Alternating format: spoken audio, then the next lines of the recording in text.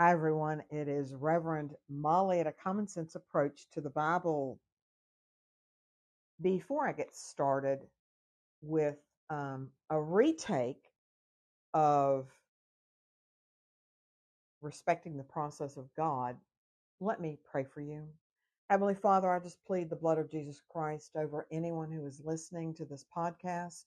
Father, I ask that their hearts are open, that their minds are open to receive what you would have them to receive. Father, I ask that you be with them when they're listening to this, and that there is something that is said that pricks their heart to help their walk with you, that they will draw closer to you through this. In Jesus' holy name, I ask and pray. Amen. In our cardio annual checklist, point number 3, respect the process of God. After we accept Jesus Christ into our heart, our lives are not what you are doing through God. It is what He is trying to accomplish through you so that your purpose and His kingdom's purpose can be realized.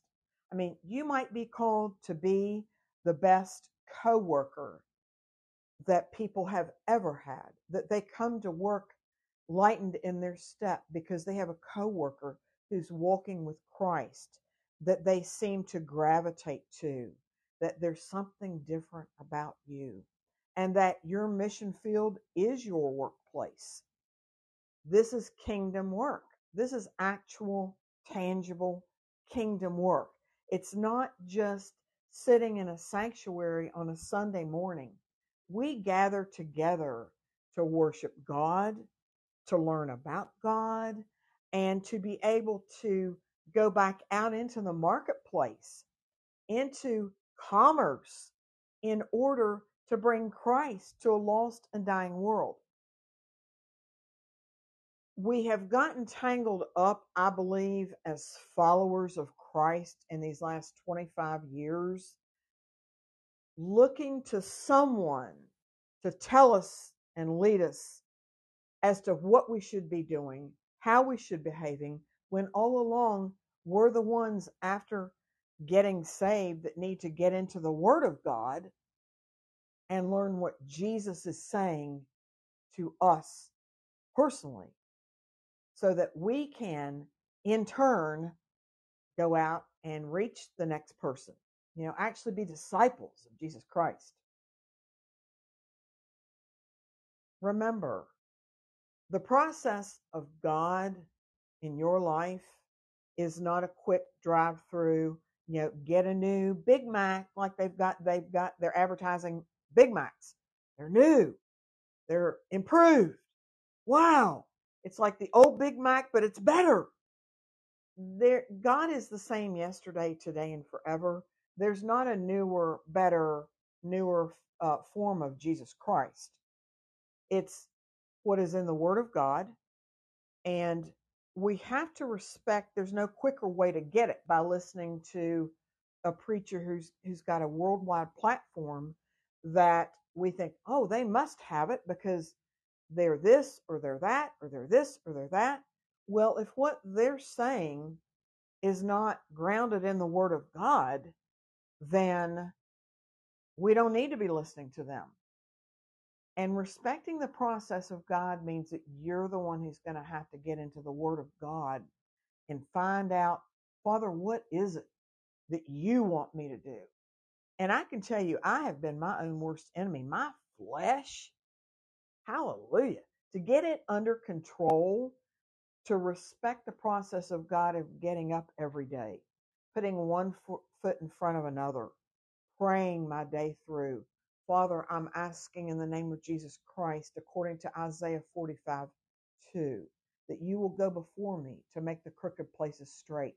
And then getting up, shutting up, and walking through the earth, whether it's on my job, whether it's going to school, whether it's taking care of children, whether it's taking care of my grandson, whether it's out in the fields doing mission work, whether it is, helping someone with money because they need food, whether it is helping children, no matter what it is, it's up to me to respect the process of God. And God is not going to give you everything. Zap, 1, 2, 3, you got it all. Now, go do whatever. In our humanness, we strive to be in control. We want what we want when we want it and nothing less. That was always my problem. We read scriptures, and many of you who've ever listened to me will know that I tell people, if you'll just get in Matthew, Mark, Luke, and John, just get in there, find out what Jesus did while he was down here on earth, and just do that. Follow Christ. We read the scriptures, but do we really believe the scriptures? And do we really believe the scriptures? Jesus says, will I really find faith when I come? We have to be able to empty ourselves, empty our own agenda. So let me give you a tangible example. And I certainly pray that the volume isn't cutting off. In this one, as it did the one I taped last evening, for example, when I turned to Christ, I was so excited. I felt different. Something changed in my heart.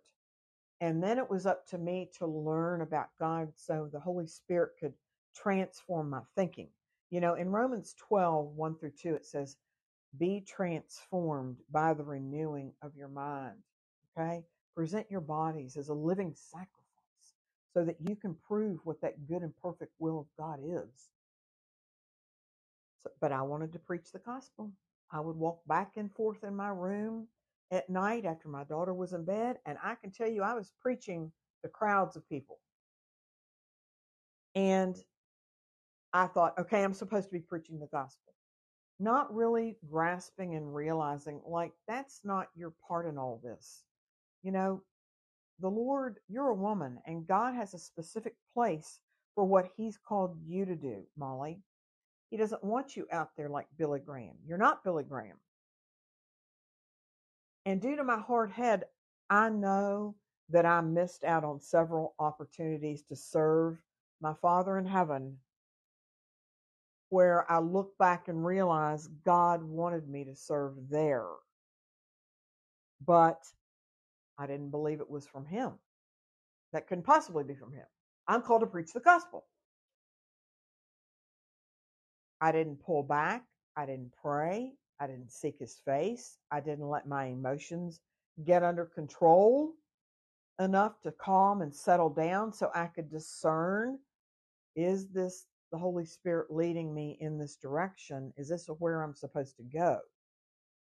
But in my fleshly thinking, I'm not doing that. When all along God had, and still has, thank God, my best interest at heart, and he knew where I would be the happiest, where I would be needed the most, and where he knew that I would fulfill my part in his kingdom call for my life. So it is crucial in respecting the process of God for you to allow him to transform you into the individual that he has created you to be, that you need to pull back day by day, morning by morning. Talk to him. Learn him through your experiences of life. Learn him, through the scriptures. In Matthew 10, verses 37-39, and I really want to focus on verse 39 tonight, but let me start with 37 because it's very important. Anyone who loves his father or mother more than me is not worthy of me. Anyone who loves his son or daughter more than me is not worthy of me. And anyone who does not take his cross and follow me is not worthy of me. Whoever finds his life will lose it, and whoever loses his life for my sake will find it. I want to let you know tangibly, through my tangible experience in this life, if you will lose your life to him, and I mean all the way, not 85%, not 91%, I'm talking 100% full on. It's you, Jesus. I'm going with you. I don't care what anybody says, what they say about me, how they talk about me. I'm going with you. I promise you one thing, you're going to find your life. That scripture will become real in your life. But I want to tell you, it's going to take some time. And you have to respect the process of God because he's God and you're not. You have to step down off of the throne and be submissive to his will and let him wear the crown. It's a big one. And I can tell you one of the biggest lessons I've learned in this life is that um, to humble yourself before the Lord. And I mean, be truthful with him about how you think, how you feel, what's going on in your heart, your desires, what you want to do in this earth. Humble yourself. Cast down your pride. And I want to tell you, in his due season for your life, he'll raise you up and put you where he needs you to be. That's what he does best. He's wonderful. He is the wonderful counselor, and he is a mighty God. So, guys, that's number 3 in our cardio checklist for 2024. This is Reverend Molly at A Common Sense Approach to the Bible. Until point number 4, where we're going to learn to love ourselves. God bless you guys so much.